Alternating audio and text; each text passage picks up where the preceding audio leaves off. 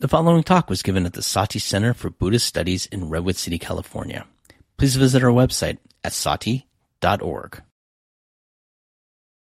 Okay, so we come to the fourth of four talks on the Maha Parinibbana Sutta. And again, just let me briefly recap where we've come so far. We joined the Buddha in Rajagaha, and as he was staying just outside of Rajagaha in the ancient empire of Magadha.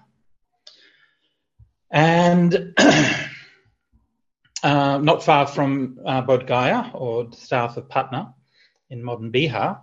And we saw that he was confronted with the threat of war and asked for his advice on the threat of war that King Ajatasattu wanted to invade the Vajjis. We've seen the Buddha's response to that, and we've seen him then embark on his last journey, heading north, up through Nalanda, up through Patna or Pataliputta, up through the land of the Vajjis, and through to the land of the Mallas. And there, in the land of the Mallas, in the little town called Kusinara, we finally saw the Buddha reaching the destination of his parinibbana. And we left him, I believe, last week with his final words. Is that correct? We had the Buddha's final words last week? I think that was right. Okay, very good. So let me screen share, and we will pick up from there. Now, this week, I'm hoping, probably forlornly, but anyway, look, I'm hoping to have a little bit less of me talking this week and a little bit more space for questions and conversation from you lot. So please do put any questions you have in there. If you have any doubts or problems or whatever, pop them in the chat. I will get to them if it's at all possible. And just remember, you might die today, right? And you don't want to go to your deathbed not having taken the opportunity to clarify your doubt, okay? So just ask. Doesn't matter how stupid they are. In fact, more stupid the better. Stupid questions are much more fun. All right. Smart questions are also fun, but anyway. Okay, so let's now I'll see if I can screen share. So after the Buddha spoke his last words, he then entered the first absorption, then the first jhana. Then after that, he entered the second jhana, then the third, fourth jhanas, then the dimension of infinite space, akasanchayatana, the dimension of infinite consciousness, vinyananchayatana, the dimension of nothingness, akinchayatana, and the dimension of neither perception nor non-perception, neva sanyana sanyayatana. And then he entered the cessation of perception of feeling. Then Venerable Ananda said to Venerable Anuruddha, Honorable Anuruddha, has the Buddha become fully extinguished? No, Reverend Ananda, he has entered the cessation of perception and feeling.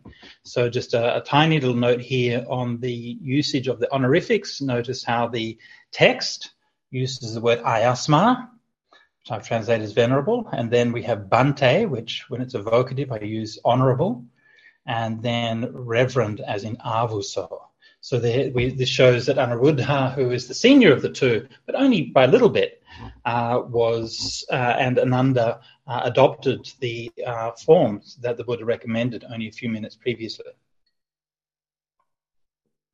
Then the Buddha emerged from the cessation of perception and feeling, and then entered the dimension of neither perception nor non-perception. Emerging from that, he successively entered into and emerged from the dimension of nothingness, the dimension of infinite consciousness, the dimension of infinite space, the fourth absorption, third absorption, second absorption, and first absorption. Then emerging from that, he successively entered into and emerged from the second absorption and the third absorption, and then he entered the fourth absorption. Emerging from that, the Buddha immediately became fully extinguished. So the Buddha here is giving a rather spectacular display of his meditation capabilities. And reading the text as is, then the conversation between Anuruddha and Ananda is because Anuruddha was a master of psychic powers. So he was capable of knowing what meditation the Buddha was entering into, whereas Ananda was less accomplished in that regard. And so he thought that when the Buddha attained the cessation of perception and feeling, that there was such a deep stillness in his body, like no movement or breath or anything like that. And so Ananda thought that he had died.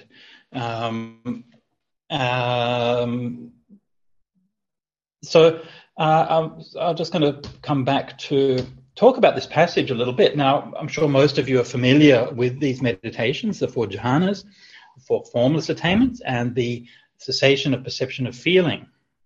So these are the kind of main sort of core, very profound attainments of samadhi that the Buddha realized and taught during his life, and were part of his teaching and practice. Now, of these 9 specified attainments here, the first 4 jhanas are the most central. So these always find a place in the Noble Eightfold Path, in the 5 indriyas, the 5 balas, the 7 awakening factors, the threefold training.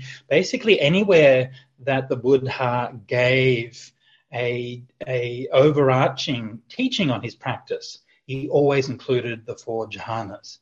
And so these are regarded as a state where the mind is free from hindrances.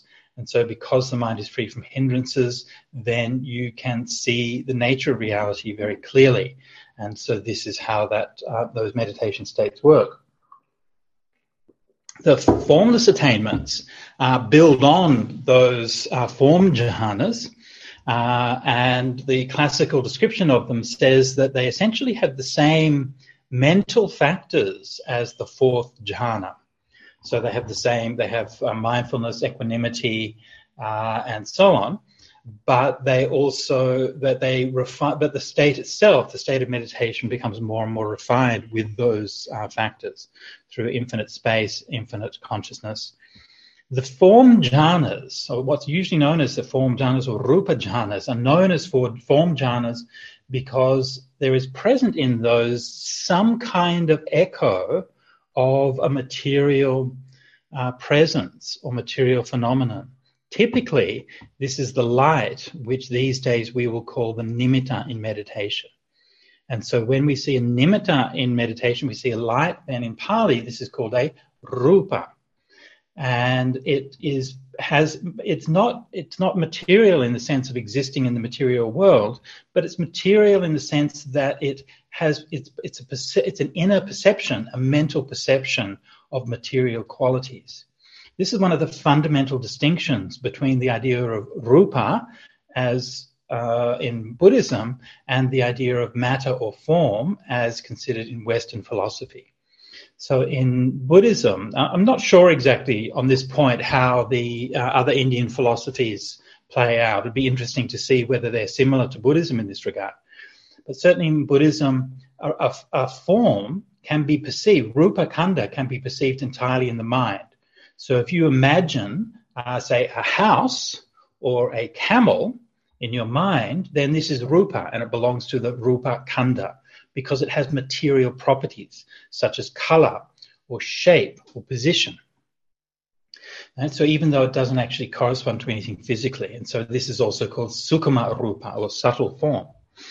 So in these form jhanas, there is this sukkhama rupa or subtle form, which typically is the subjective experience of a light, which is a reflection or an echo of the meditation which brought you into that state. And so usually that's these days is called a nimitta, although in the suttas, the word nimitta doesn't actually mean that. The word nimitta has a different sense in the suttas. In the suttas, the word nimitta means an aspect of experience which you pay attention to in order to promote the growth of similar kinds of properties. For example, the samatha nimitta is the sign of tranquility. And what that means is that you pay attention to things in your mind that help your mind to become more tranquil. Or the paggaha nimitta is the sign of exertion. So you pay attention to things that tend to uplift or make you stronger or make you more energetic, and then that gives rise to those properties. So this is what the word nimitta means in the suttas. It's quite a subtle kind of sense, and it doesn't really correspond exactly to sort of a readily available concept in modern meditation studies. But that's generally speaking what the word nimitta means in meditation contexts in the suttas. So I'm explaining all of this because it is a point of confusion, and it's important that when you hear different meditation teachers talking about these things, that you understand what it is that they're actually talking about.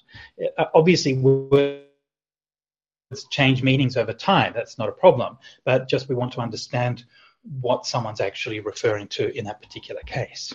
So, to come back to our text, for first form jhanas. So these are profound states of stillness of mind. And their profundity is echoed in this context as in so many other contexts by showing how close it is to the Buddha's experience of parinibbana.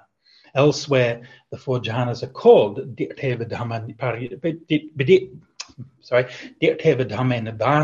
the Nibbana in this very life, for that same reason, because the mind is so pure and so clear that the experience is very close to that of Nibbana.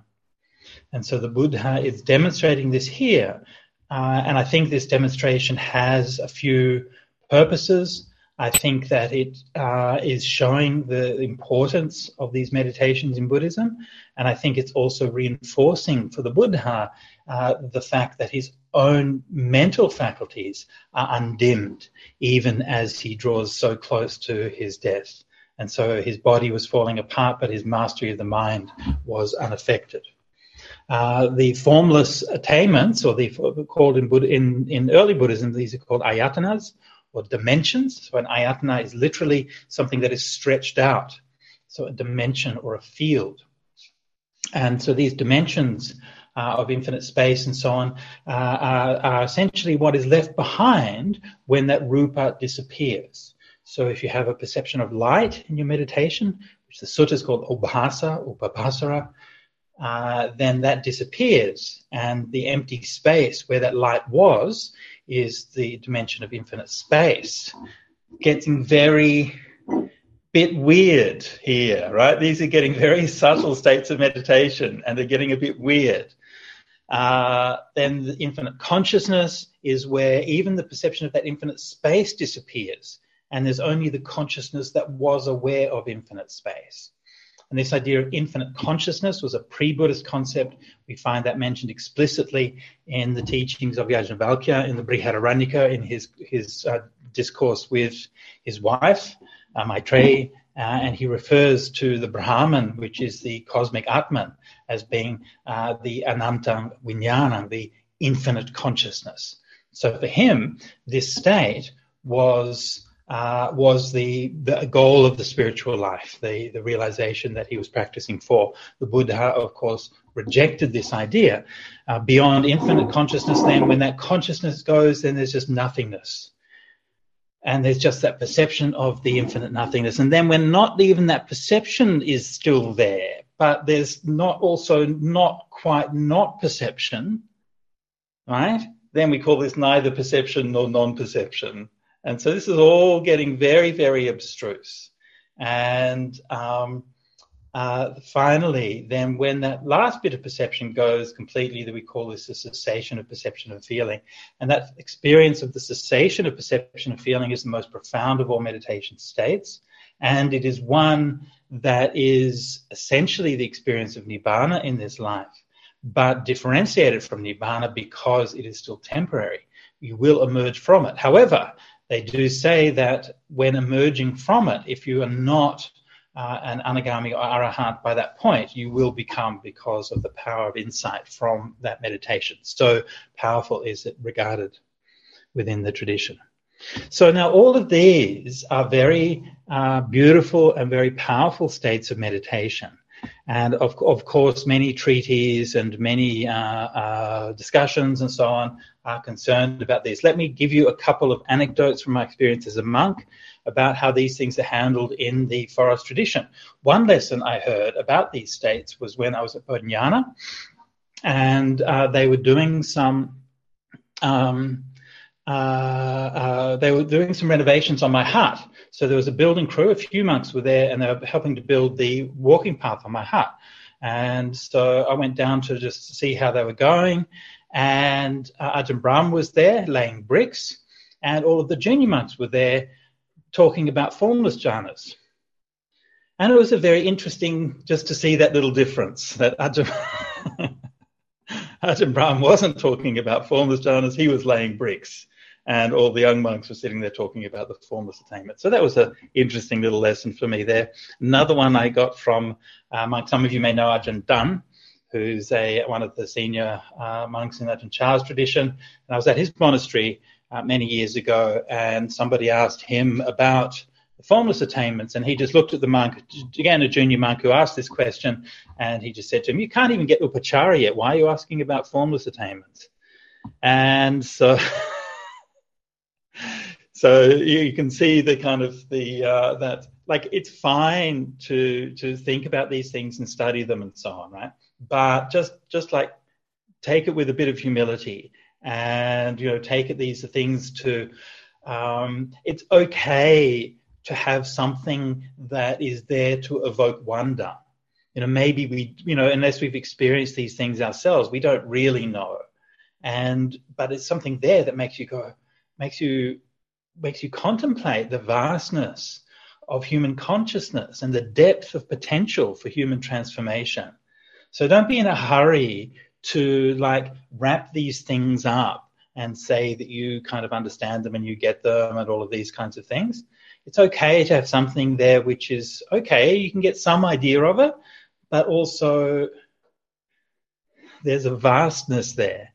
And sometimes we have to grow into that vastness before we can truly appreciate it.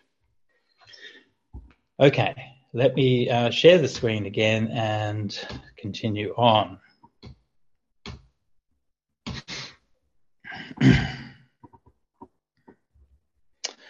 Now, when the Buddha became fully extinguished, then there was a great earthquake, awe-inspiring and hair-raising, and thunder cracked the sky. So this echoes what we've seen of earthquakes in the earlier part of the Maha Parinibba Sutta. I can't even recall if we discussed that bit. Anyway, let's move on. So now we have the series of verses which were given in homage to the Buddha's Parinibbana. And each one of these spoken by a person of some significance, and in each case, the verses echo something of the nature and the character of that person. First comes up Brahma Sahampati. All creatures in this world must lay down this bag of bones, for even a teacher such as this, unrivaled in the world, the realized one, attained to power. The Buddha became fully extinguished. Just check the notes. Sahampati here is giving a teaching of a grandiosity and a magnificence, and he's emphasizing the splendor of the Buddha within the scope of the world himself, and so making this powerful generalization that all creatures must lay down this bag of bones, the samusayang. And, of course, this verse having a particular potency coming from Brahma himself, who, if anyone is going to live forever, surely it's going to be Brahma. And so he's giving this perspective to confirm that even he is still subject to those laws of impermanence. Next one, we have Sakka, the Lord of Gods. Now, of course, Sakka as the Lord of Gods is Vedic Indra, or the Buddhist evolution of Vedic Indra. And he's Lord of Gods in a sort of limited sense. He's in charge of the realm of 33. And of course, he's perhaps of all of the various deities known in Buddhism, he's the one we get to know personally the best. Here, Sakka says, "Oh, conditions are impermanent. Their nature is to rise and fall. Having arisen, they cease. Their stilling is true bliss." So here, Sakka is repeating a verse found elsewhere. So unlike Brahma, whose verses appear to be his own creation, as perhaps he's the creation god, so that may be significant, I'm not sure. Anyway, so Sakka's a bit more, how do I put this? Verse is a bit more kind of basic in the sense he's just copying a verse that the Buddha already spoke, but also it reflects his own nature as a stream enterer. So according to the tradition, he was a stream enterer at this point, and the insight of a stream entry is into impermanence and rise and fall. So this seems to be reflecting that to some degree. Next, we have Venerable Anuruddha. Now, Anuruddha was, along with Ananda, one of the Buddha's family members, who went forth after the sasana had already become established, and he was renowned for his meditative prowess, and we've already seen an example of that. So Anuruddha said, "There was no more breathing for the poised one of steady heart. Imperturbable, committed to peace, the sage has done his time. He put up with painful feelings without flinching. The liberation of his heart was like the extinguishing of a lamp." And so we can see there with Anuruddha's verse that it focuses very strongly on the breath, and this, of course, suits his character as a master of anapanasati, a master of mindfulness of breathing. And so he sees this in terms of the completion or the culmination of this meditation practice, and even the state of liberation that he speaks of at the end. Of the going out, the liberation of his heart was like the extinguishing of a lamp. And of course, using this very common imagery within the suttas of nibbana as being the extinguishing of a lamp, or the extinguishing of a flame. But here it's contextualized within that process of mindfulness of breathing and the cessation of the breathing. And so just as the Buddha, when he's passed away, will breathe no more, in the same way, his heart has gone out. Finally, Ananda's verse, again, very personal, very distinctive. "Then there was terror. Then they had goosebumps when the Buddha, endowed with all fine qualities, became fully extinguished." So very different from Anuruddha's verse. Ananda responding to the distress which was experienced within the Buddhist community.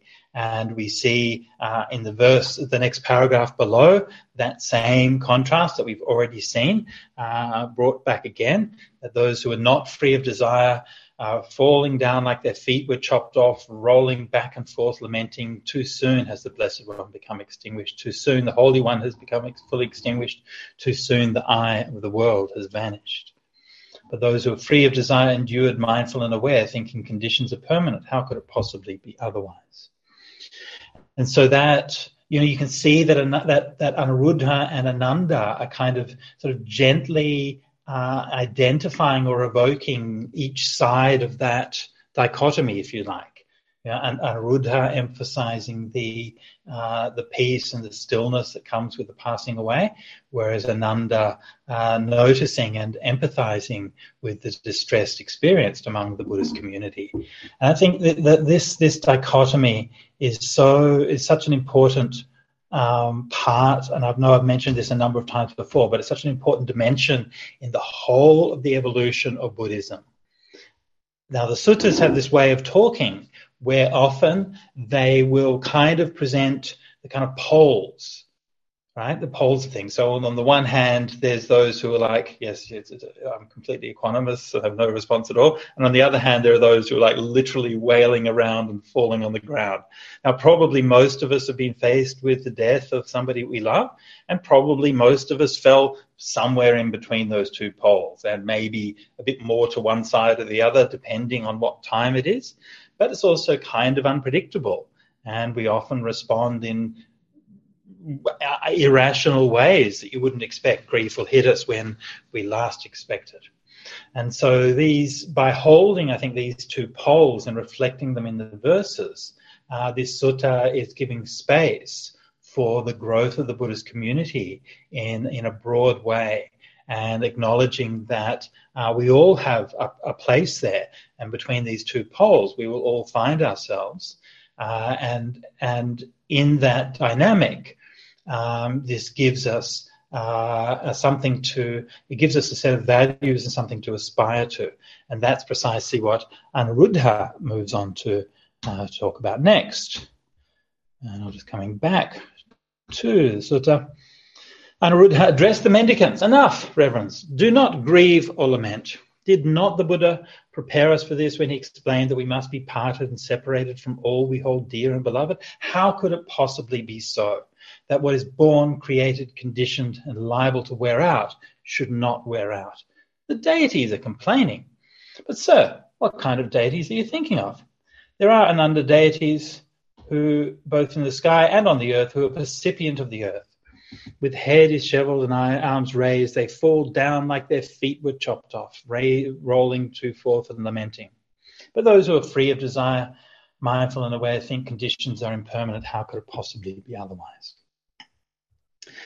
Then Anuruddha and Ananda spent the rest of the night talking about Dhamma. Now that's an interesting little insert there, isn't it? I wonder what they were talking about. And it would have been nice if somebody had put the tape recorder on, because I'm sure that would have been a fascinating conversation. However, it was not to be. And Anuruddha said to Ananda, "Go, Ananda, go into Kusinara and inform the Mallas, Vasettas, the Buddha has become fully extinguished. Please come at your convenience." So you can see here that Anuruddha is taking that leadership position, and Ananda is the one who's going to be responsible for, if you like, the management responsibilities in the Sangha. And this was the case even earlier, and we find this distinction between Anuruddha and Ananda in other places as well. Ananda was much more reserved, much more on retreat and in meditation, and Ananda was helping to organize and bring the community together. So Ananda in the morning entered Kusinara with a companion. Now at that time the Mallas of Kusinara were sitting together at the meeting hall, still on the same business. Little detail in the translation here. Most translations that I've seen have said that they were sitting engaged in some business or other, which is from the previous one. But here it says Honti Teneva Karaniyena. So they were engaged in that same business. In other words, since the previous night, they've been sitting in the hall, still going on. And this, I think, is a wonderful example for all of us. The next time that we're sitting on a Zoom meeting or some other kind of meeting that seems to go on forever, then we can identify with the Mallas of Kusinara who were sitting all night in the same meeting. Okay. Ananda went up to them and announced, "Vasettas, the Buddha has become fully extinguished. Please come at your convenience." I think I mentioned this earlier, but just to repeat, the reason that they are referred to as Vasettas is because the Purohita, or the high family priest of the clan, would have been of the Vashishta or Vasetta lineage. And when there's a anointment, a coronation of the ruler of the Mallas, whether as in the Mallan's case a temporary ruler or of a lifetime king, then they take on the lineage name of the Purohita who performed that ceremony. And this is sort of one of the ways that the Brahmins and the Khattiyas sort of develop this codependent relationship in Indian rulership. So this is why the Mallas are referred to as the Vasettas. When they heard what Ananda had to say, the Mallas, their sons, daughters-in-law and wives became distraught, saddened and grief-stricken. Some, with hair disheveled and arms raised, falling down like their feet were chopped off, rolling back and forth, lamented, "Too soon the Blessed One has become fully extinguished. Too soon the Holy One has become fully extinguished. Too soon the eye of the world has vanished." Right. And the Mallas ordered their men, go, my men, collect fragrances and garlands and all the musical instruments in Kusinara. And taking those fragrances and garlands and all the musical instruments and 500 pairs of garments, they went to the Malayan Sal Grove at Upavatana and approached the Buddha's corpse. They spent the day honoring, respecting, revering, and venerating the Buddha's corpse with dance and song and music and garlands and fragrances, and making awnings and setting up pavilions. So what a party. I mean, those guys are going all out, and they are not just, not just putting up a bit of decoration or not just something like that, but they are literally getting together all of the instruments in the whole of the city and coming together to have the most outrageous rave recorded in the entire history of the Pali Canon. And good on them, I say, right? Why not, right? Live it up. Life is short. And you've got an excuse to both party and also make merit at the same time. What could possibly be better? So this is I think, a really nice example that in the Buddhist tradition, especially Theravada Buddhist tradition, often has this kind of reputation as being a bit dour, a bit kind of, looking down on entertainment and all of these kinds of things. But of course, don't forget that these are for monastics, so we take renunciate vows. But for lay people, there's always been a side of the religious practice which is very celebratory. And you go to Sri Lanka, and they will get out their drums, and they will hit those drums very, very hard and make a very large noise. And the fantastic drumming from Sri Lanka and Thailand, they have these amazing ceremonies and so on that they do. And so there's always this celebratory aspect to Buddhism and Buddhist practice, which is the celebrations of the Mallas is a good example of here.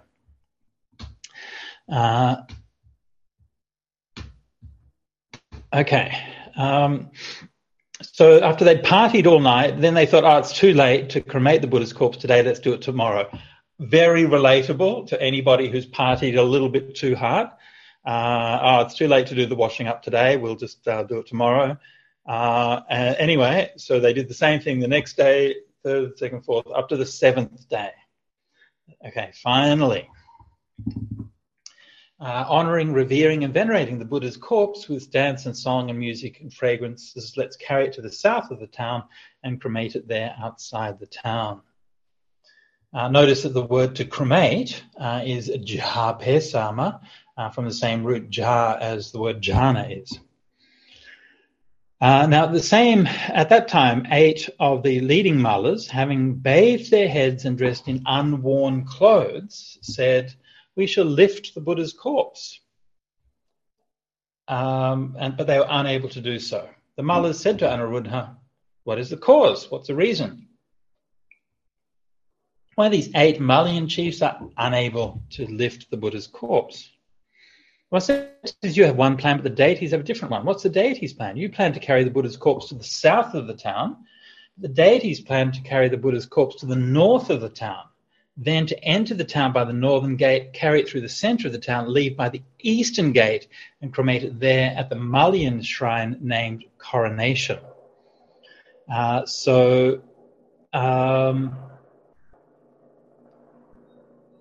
Clearly there's a like a symbolic significance to the directions here, and which I don't want to sort of try to unpack too much, but it's worth bearing in mind that the directions always have like a symbolic meaning or symbolic sense, and they're often associated with different deities or with different rituals and so on. Anyway, so now at that time, the whole of Kusinara was covered knee-deep with the flowers of the flame tree, without gaps even on the filth and the rubbish heaps.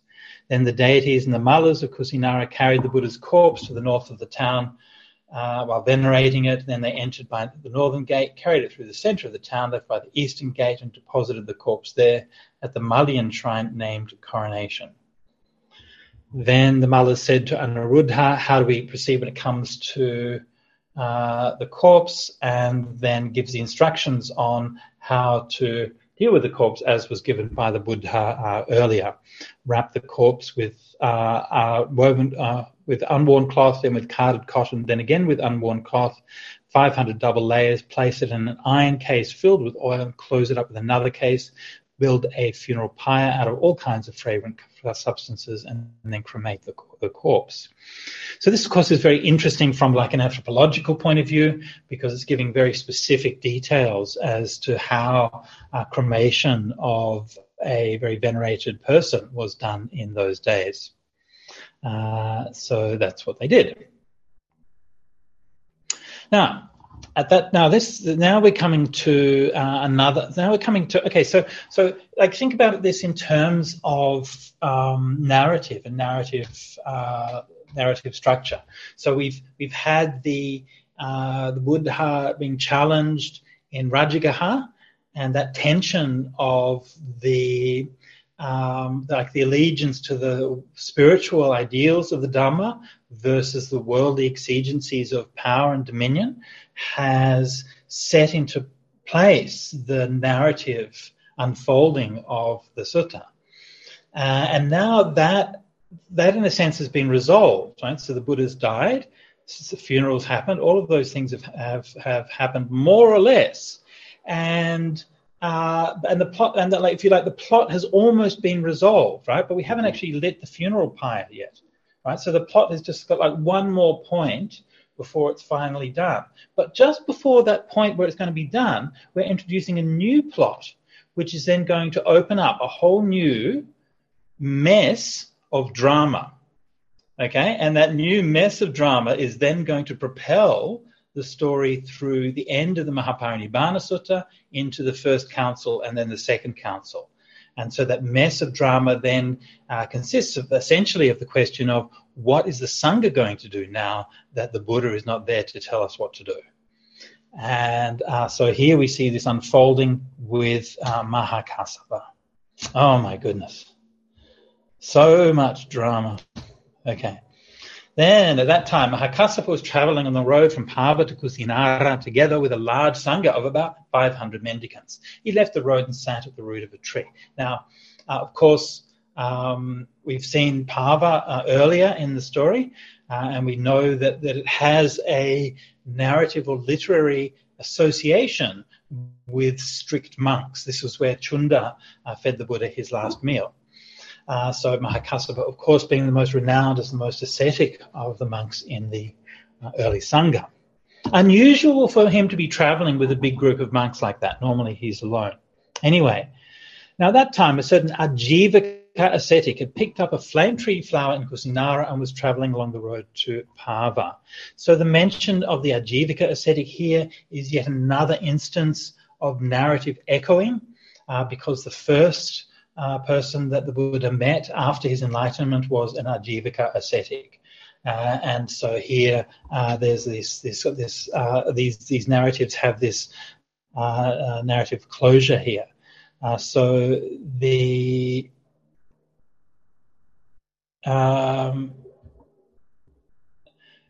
when he brought that flower to Maha Kassapa, I believe that this may be the origin of the flower sermon, which became famous in later Zen Buddhism. But again, be that as it may, Maha Kassapa asked him, Reverend, do you know much about our teacher? Yes, Reverend. Yes, 2 days ago the ascetic Gautama became fully extinguished. From there I picked up this flame tree flower.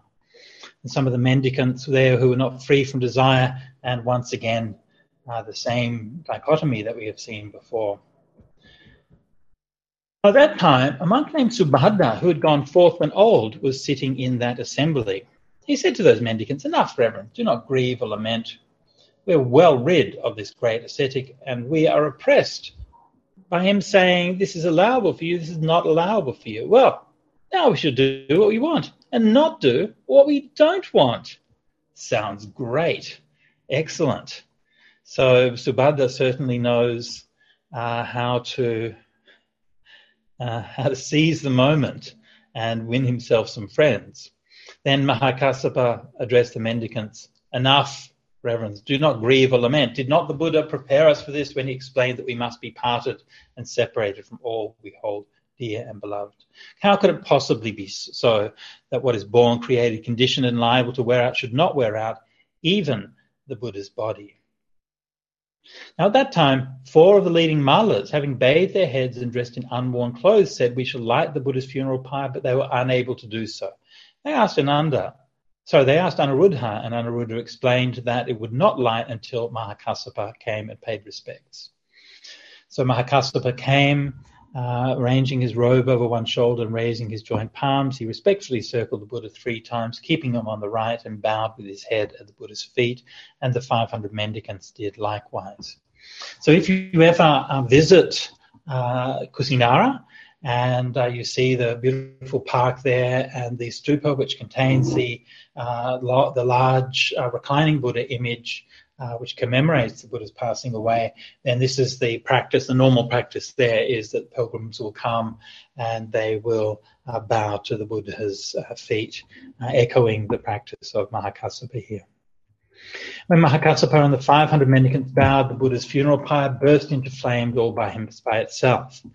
And when the Buddha's corpse was cremated, no ash or soot was found from outer or inner skin, flesh, sinews, or synovial fluid. Only the relics remained. The sarirani is the relics. It's like when ghee or oil blaze and burn, and neither ashes nor soot are found. And of those 500 pairs of garments, only 2 were not burnt, the innermost and the outermost. But when the Buddha's corpse was consumed, the funeral fire was extinguished by a stream of water that appeared in the sky, by water dripping from the sal trees, and by the mullas' fragrant water. Then the mullas made a cage of spears for the Buddha's relics. Interesting anthropological idea there in the meeting hall, and surrounded it with a buttress of bows. For 7 days they honoured, respected, revered, and venerated them with dance and song and music and garlands and fragrances. All right, so thus concludes the account of the Buddha's funeral and the various celebrations that went on, 14 days of celebrations. And after that, we've heard that the relics remained. Now, and so I talked before about how this point, this juncture in the narrative, we're kind of sparking off the next sort of round or the next sort of development in Buddhism. One of those we've already seen with Mahakassapa and Subhadra, the emergence of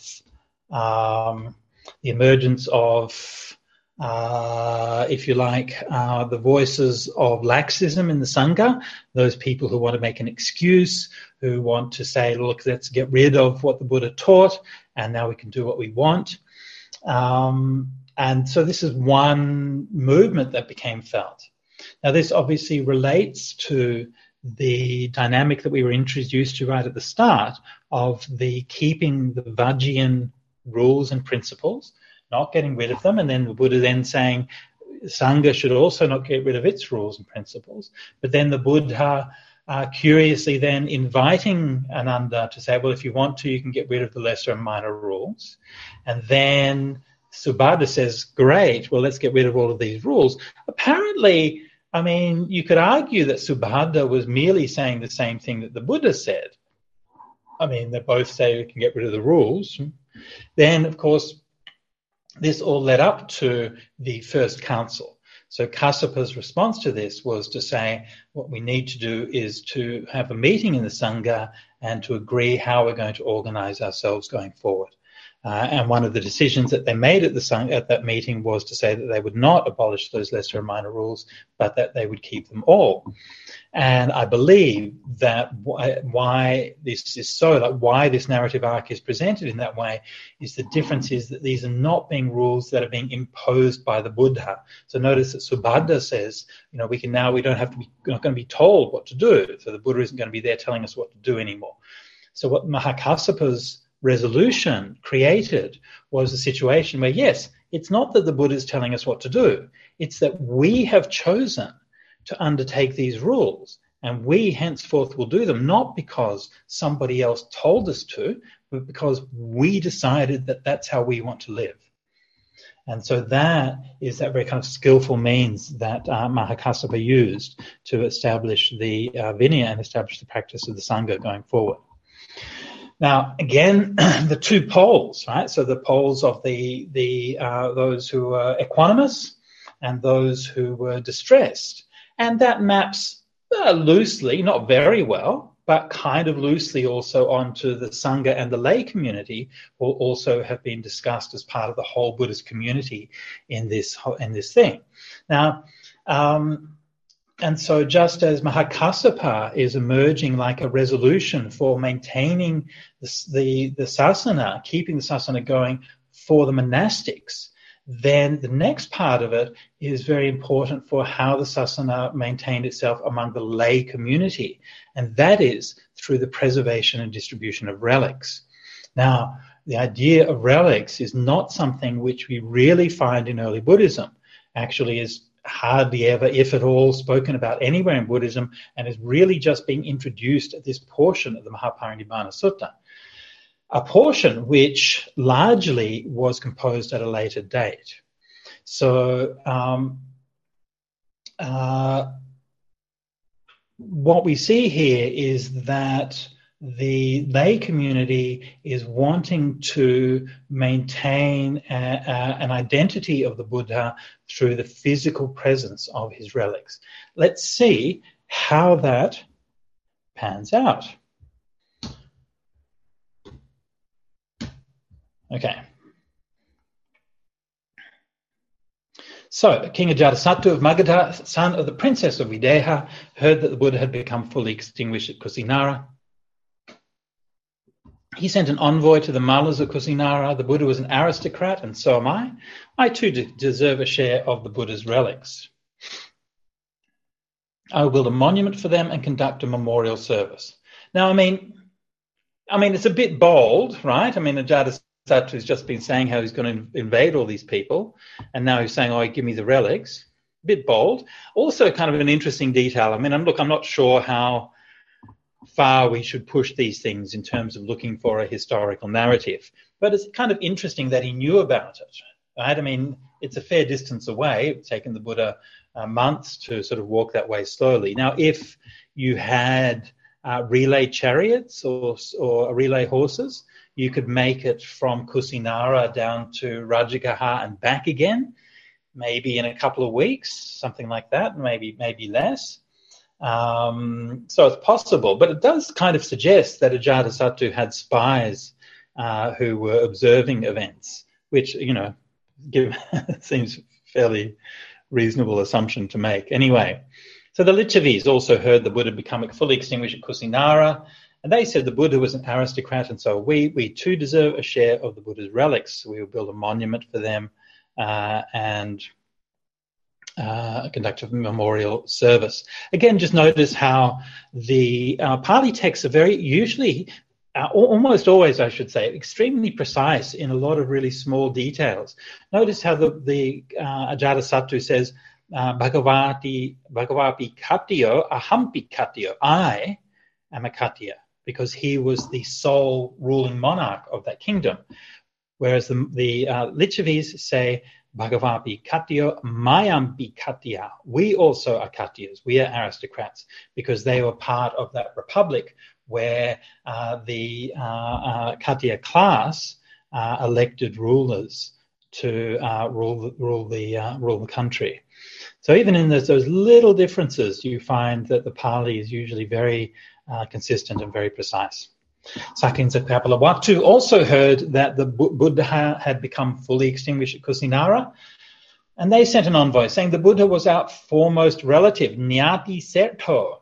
We too deserve a share of the Buddha's relics. We will build a monument for them and conduct a memorial service, a monument being a tupa or stupa. The bullies of Allakappa also heard that the Buddha had become fully extinguished at Kusinara and asked for a share of the relics on similar grounds. The bullies are almost unknown apart from this passage. I haven't been able to trace down any references to them.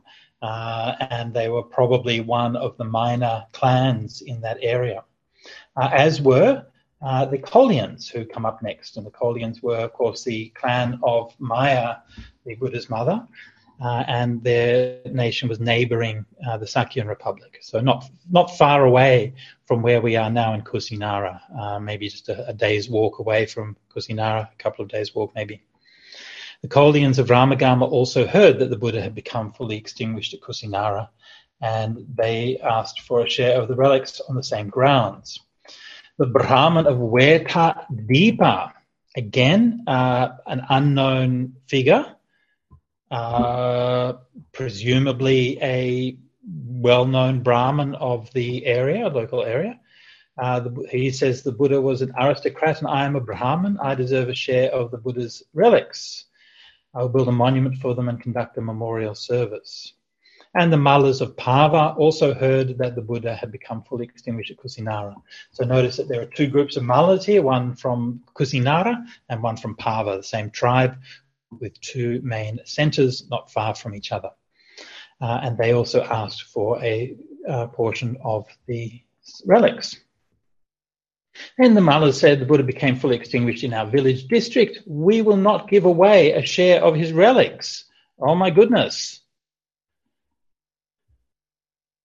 So this is looking problematic. Then Dona the Brahmin said to those various groups, again, the Dona just kind of appears out of nowhere in this narrative. We do hear of Donas a couple of other places in the suttas. Whether this is the same person or not is impossible to say. And Dona the Brahmin said to those various groups, here, sirs, a single word from me. Our Buddha's teaching was acceptance, kantivadu. It would not be good to fight over a share of the Supreme Person's relics. Let us make 8 portions, good sirs, rejoicing in unity and harmony. Let there be monuments far and wide, so many folk may gain faith in the clear-eyed one. Well then, Brahman, you yourself should fairly divide the Buddha's relics in 8 portions, presumably spoken by either by the Mallans or by the groups altogether. So Dona makes the resolution to the conflict. It could have got very nasty. I mean, we know that tensions were heightened already, and the Mallas of Kusinara wanting to hold on to them and everyone else wanting their own share. And as I mentioned at the beginning, that this threat of war is very real. And in fact, this is almost certainly the last time that we see a peaceful resolution among these groups and among these clans. There's threats of war between the Kosalans and Magadhans and the Vajjis, the Sakyans and the Kolyans, Kosalans of the Mallas, and the Kosalans and the Sakyans. And so quite possibly because of the latter two conflicts, that is, the Kosalans were in conflict with the Mallas and with the Sakyans, this may be why Vidudaba, Pasenadi's son, didn't send an emissary to the funeral. It seems a bit strange that actually the Buddha spent most of his life after his enlightenment in Kosala at Savatthi, and yet they are conspicuously absent from the funeral. So by sparking conflicts with former allies, the Sakyans and Mallas, Vidudaba undid the successors of his father and fatally weakened the Kosalan Empire. When the dust settled a few decades later, all of these lands had been consumed by Magadha. So a breakdown not just of the Buddha and his life, but a breakdown of the order and the Buddha's passing was invoked by Dona as being an occasion for reinforcing the peace that was available at the time. So when he had done that, he divided the relics and said to them, "Sirs, please give me the urn, and I shall build a monument for it and conduct a funeral memorial service." So they gave Dona the urn. When the Mauryas of Pipalawana heard that the Buddha had become fully extinguished in Kusinara, they asked for a share of the relics, but they were told that there was no portion of the relics left. They had already been portioned out. "Here, take the embers." So they took the embers from the funeral pyre. Mauryas of Pipalawana, of course, also an obscure little tribe that very hardly even heard of at the time of the suttas, but that was not to remain the case as Chandragupta the Maurya and then Ashoka the Maurya established the greatest empire of the entirety of Indian history in the years to come. And so this is marks the beginning, I guess, of the connection between the Mauryas and Buddhism. So that ends the main discourse on the departing on the relics. Now we then have another passage, almost certainly this other passage added later. In fact, this is confirmed by the commentary, which says it was added at the council. It doesn't say which council, either the first or second council. King Ajatasattu of Magadha, the Lichavis of Vesali, the Sakyans of Kapilavatthu, the Bullies of Alakapa, the Kolians of Ramagama, the Brahman of Vefadipa, the Mallas of Pava, the Mallas of Kusinara, the Brahman Dona, and the Mauryas of Pipilawana built monuments for them and conducted memorial services. Thus, there were 8 monuments for the relics, a 9th for the urn, and a 10th for the embers. That is how it was in the old days. Evametam bhuta pubbanti. And again, these other verses also added even later, and these last verses, according to the commentary, were added by the elders in Sri Lanka. This last verse, this passage here, was added in the third council, and the next verse is added by the elders in the Sri Lanka. Now, this is very unusual, and it's one of the very rare occasions when the commentary acknowledges that text is added as late as after the text had already arrived in Sri Lanka. It's not that uncommon for the commentary to say that something was added in the first council or second council. You find this, somewhat frequently, but this is very, very rare. Having said which, certain portions of these verses are also shared with the Sanskrit text, which is from the north of India. So it's not entirely clear that all of it was added in Sri Lanka, but probably most of it was. There were 8 shares of the clear-eyed one's relics. 7 were worshipped throughout India, but 1 share of the most excellent of men were worshipped in Ramagama by a dragon king. No mention of that, of course, in the prose text. 1 tooth is venerated by the gods of 3 and 30, and 1 is worshipped in the city of Gandhara. Another 1 in the realm of the Kalinga king, and 1 is worshipped by a dragon king. Again, no mention of tooth relics in the main body of the sutta, and also no mention of these sort of mythical or very obscure places. Gandhara being, of course, up in modern-day Afghanistan, Kalinga being on the east coast of India. Through this glory, this rich earth is adorned with the best of and I should mention that these places, Gandhara and Kalinga, were not visited by the Buddha and weren't part of the Buddhist realm at that time, but were missionized some time later. Through their glory, this rich earth is adorned with the best of offerings. Thus, the clear-eyed one's corpse is well honored by the honorable. It's venerated by lords of God, dragons, and spirits, and likewise venerated by the finest lords of men. Honor it with joined palms when you get the chance, for a Buddha is rare even in 100 eons. Altogether, 40 even teeth, and the body hair and the head hair were carried off individually by gods across the universe. So the emphasis on the tooth relic, of course, reflecting the importance of the tooth relic in Sri Lankan Buddhism, being a very distinctive feature of Sri Lankan devotional practice. So you can see there that the idea of the relics is sort of gathering momentum, and it became a really defining feature of Buddhism. If we were to ask from a perspective of early Buddhism and what the Buddha taught and what the Buddha practiced, then if we asked, did the Buddha teach us to go and worship relics, then the answer would be no. We don't really find that in the suttas.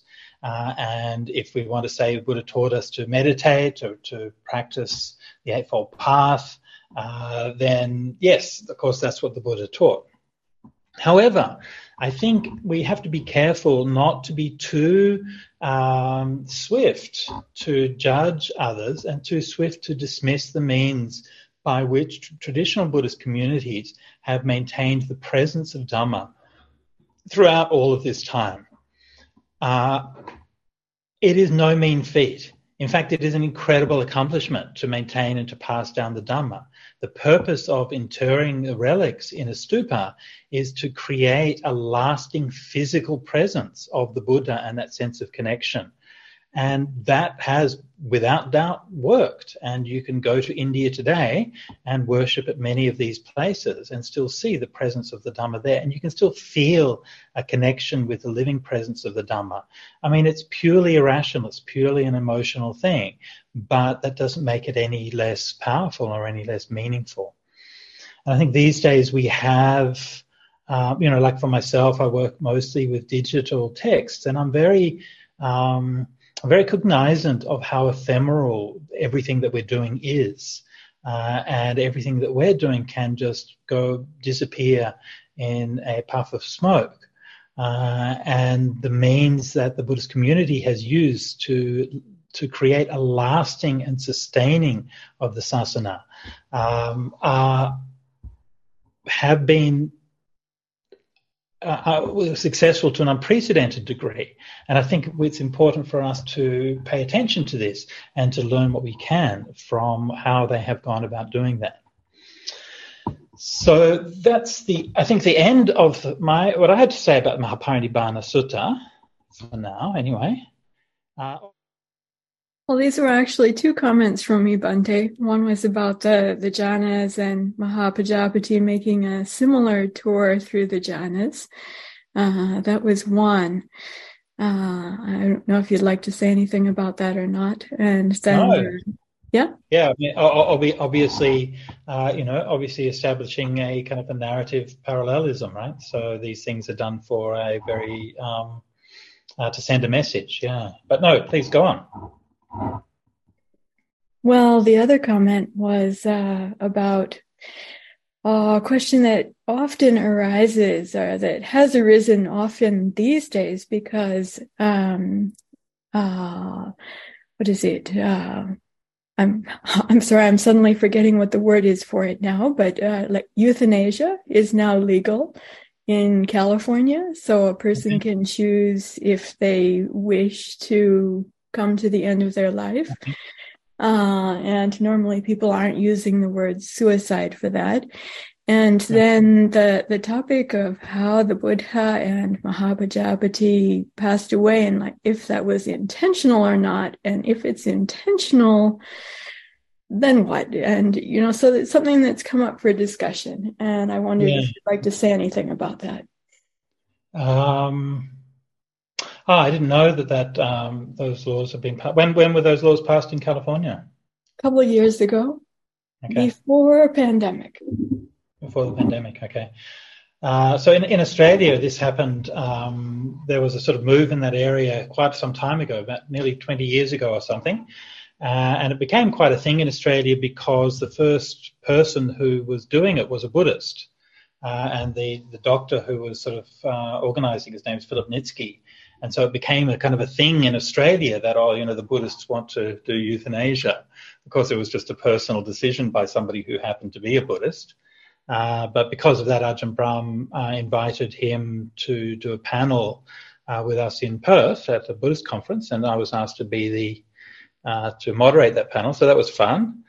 So we got to have a kind of discussion. And what really came across to me from him, as being the doctor who had pioneered these techniques in Australia, was what really came across to me was his deep compassion in what he was trying to do. And he was only interested in the welfare of his patients and in trying to alleviate suffering. So obviously this is a complex area, and it's not really, we're not going to come to any sort of cut and dry decisions. But that's just the impression that I had with that. In terms of what the Buddha did, it's hard to say exactly, because on the one hand, it's a recognition of the fact that his lifespan is at an end, but also recognition of the fact that he's going to determine that now it's going to come to an end. And I think that the Maha Parinibbana narrative holds that ambiguity quite deliberately. The Buddha could have prolonged his life, and you could use that as an argument to say against sort of artificial prolongation of life, right? But he just sort of allowed it to come to its natural course of events. But on the other hand, he took his medicines and, looked after himself the best that he could. So I don't know if we're going to get any clear-cut answers from something like Maha Parinibbana, but I do think that at the end of the day, bear in mind the golden rule. It seems to be one of the places where the golden rule is violated almost entirely. I mean, do unto others as you would have others do unto you. And I don't think I'm yet to meet a single person who would say, yes, please keep me alive under any circumstances and just keep my heart beating as long as possible, no matter what my quality of life is. And yet when it comes to making that decision for others, we tend to be a lot more reluctant. There's another side to it. I don't know if you're interested to continue with this or you want to go on. Well, please go on, yeah.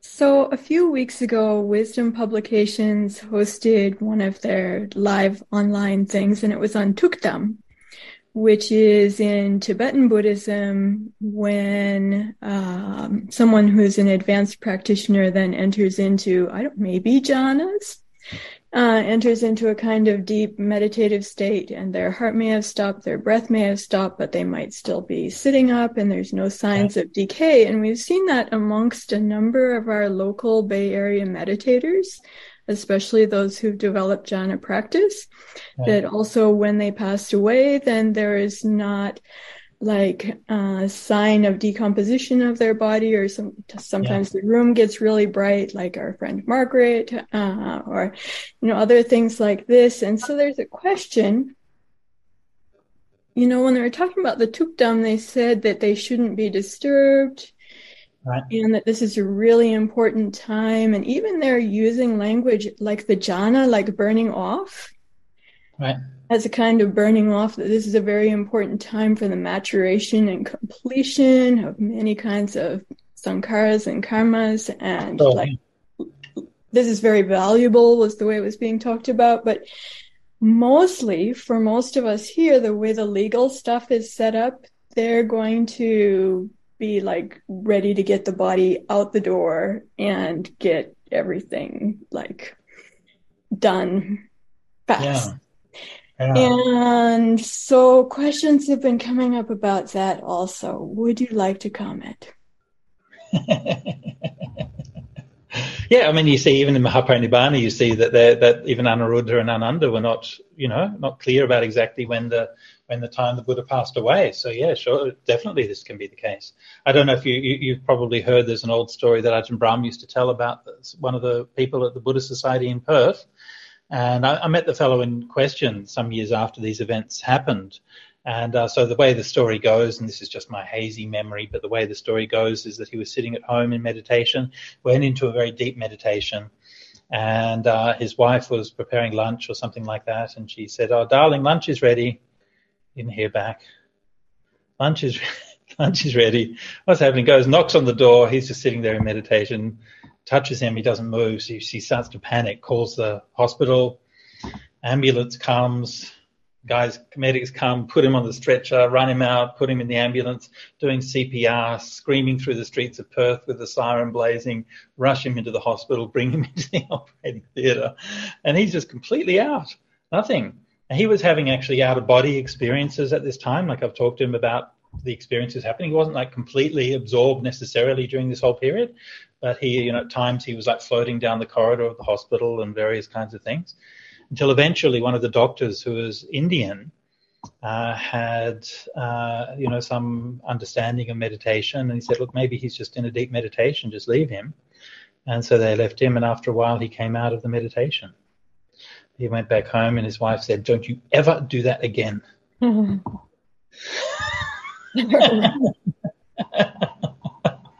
So it is a good argument for having multicultural staff in hospitals, because you never know when that kind of background is going to come in handy. But yeah, look, I don't have any clear-cut arguments about that, but I agree that definitely is quite likely that those kinds of mistakes would be made. Yeah. If I could get to some of the other questions that folks here have. Absolutely. Yeah, sure. How are you going, by the way? Oh, not bad. I'm glad to join you today. Yeah, no, good to see you. All right, let's continue. All right. So, yes, go. Do you want me to go through the chats, or you want to take questions? I've got a few new chats here, but maybe you want to do the old ones so we don't lose them. Okay. So Mao Lee asked, were there any Bhikkhuni in the first council or any other council? Do we have any more detailed information / documentation on the councils, even the most recent one? So unfortunately, no. I think the Buddha's intention was that the recitation be done among the fourfold Sangha, but when it was actually done organized by Maha Kassapa, he made it into a Vinaya meeting. And when you have a Vinaya meeting, it's only the bhikkhus or only the bhikkhunis who are present. And so unfortunately, no, according to the main historical records anyway, there wasn't any bhikkhunis at the councils. Do we have historical records? Well, the Vinayas include the records of the accounts of the first and second councils. And so, they're obviously a very crucial record. There is a third council recorded in the Pali commentaries, although it's only found in the Pali tradition. And various other councils through history, coming down to the most recent is the Sixth Council in Myanmar.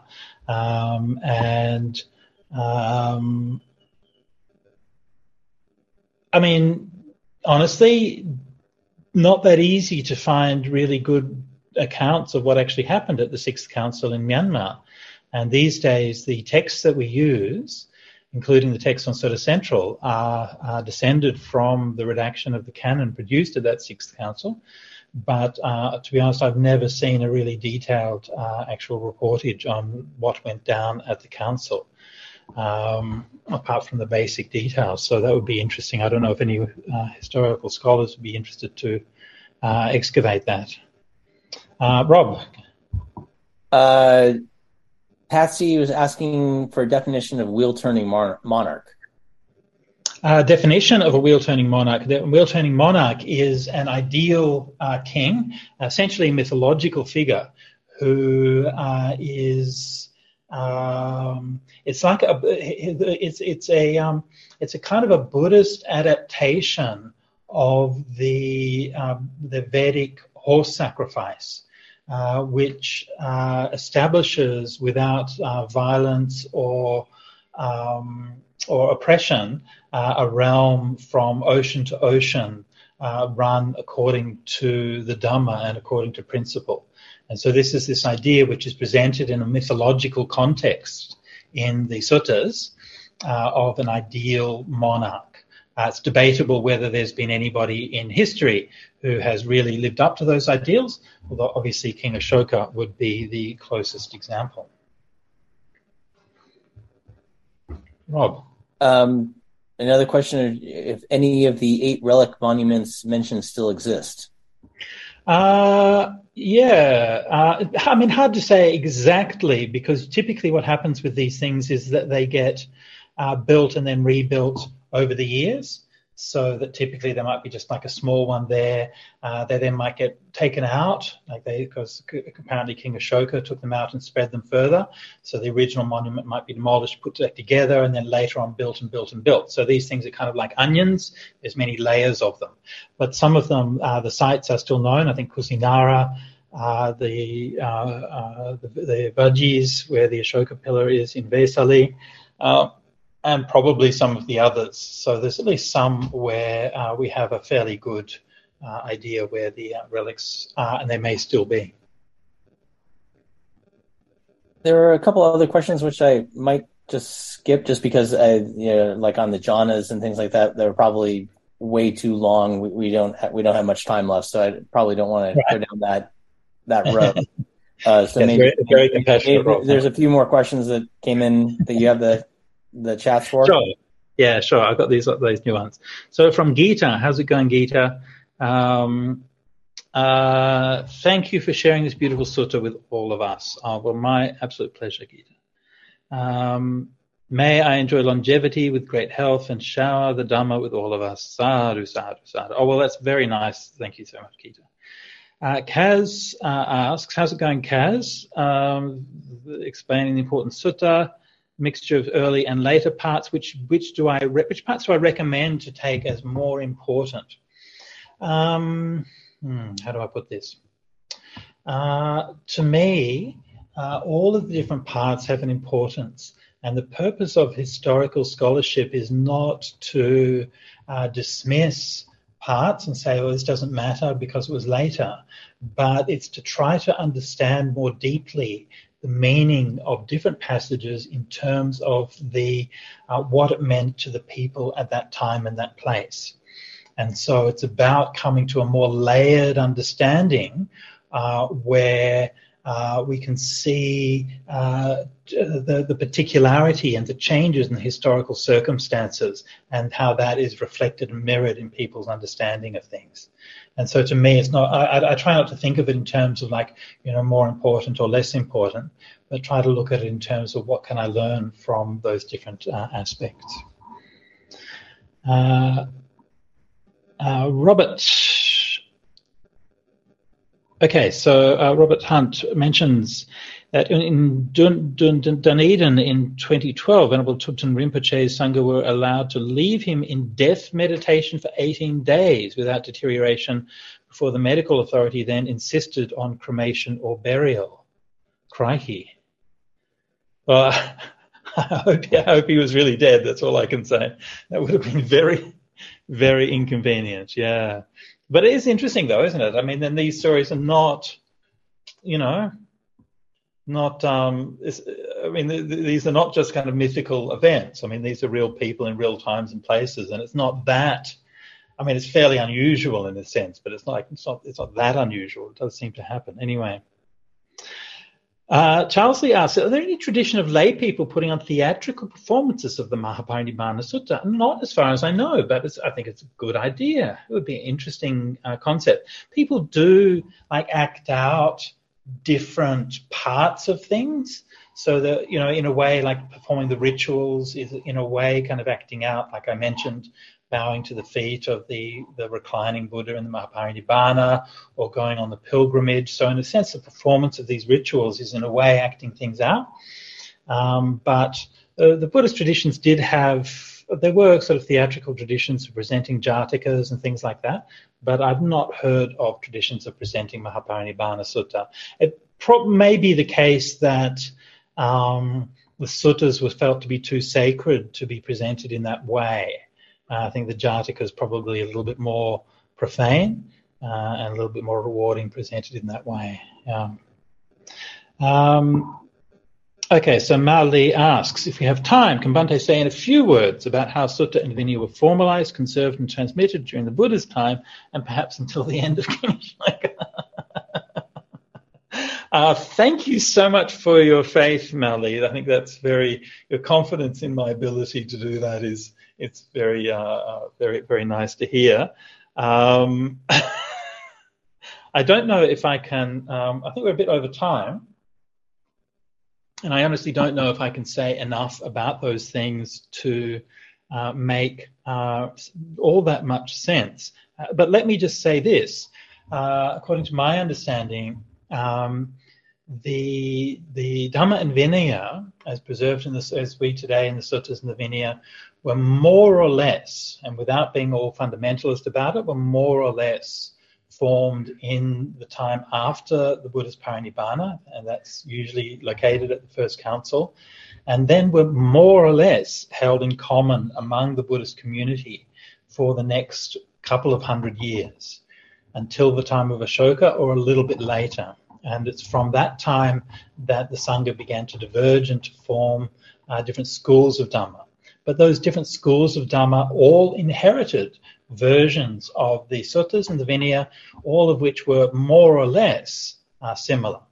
And typically what happened, the traditions were quite conservative in maintaining the suttas and the Vinaya, but they developed their new doctrines by adding new texts on top of that. And so in Pali, that's with the Abhidhamma and commentarial texts, and other traditions did that as well. And so the suttas and the Vinaya have always been the shared basis that provides the common ground for all the different traditions of Buddhism. So again, without wanting to take... I could do another course on that question, but anyway, we'll leave it at that for now. Sadhu, sadhu, sadhu. Thank you so much, everybody, for coming. And thanks so much to Rob and all the folks at the Sati Centre for helping to put this on and making it all possible. And also special thanks to all of the good folks at Zoom for making this possible. And without them, the world would have collapsed this last few years. But anyway, congratulations. And yeah, may you all thrive in the Dhamma, and I hope to see you all again soon.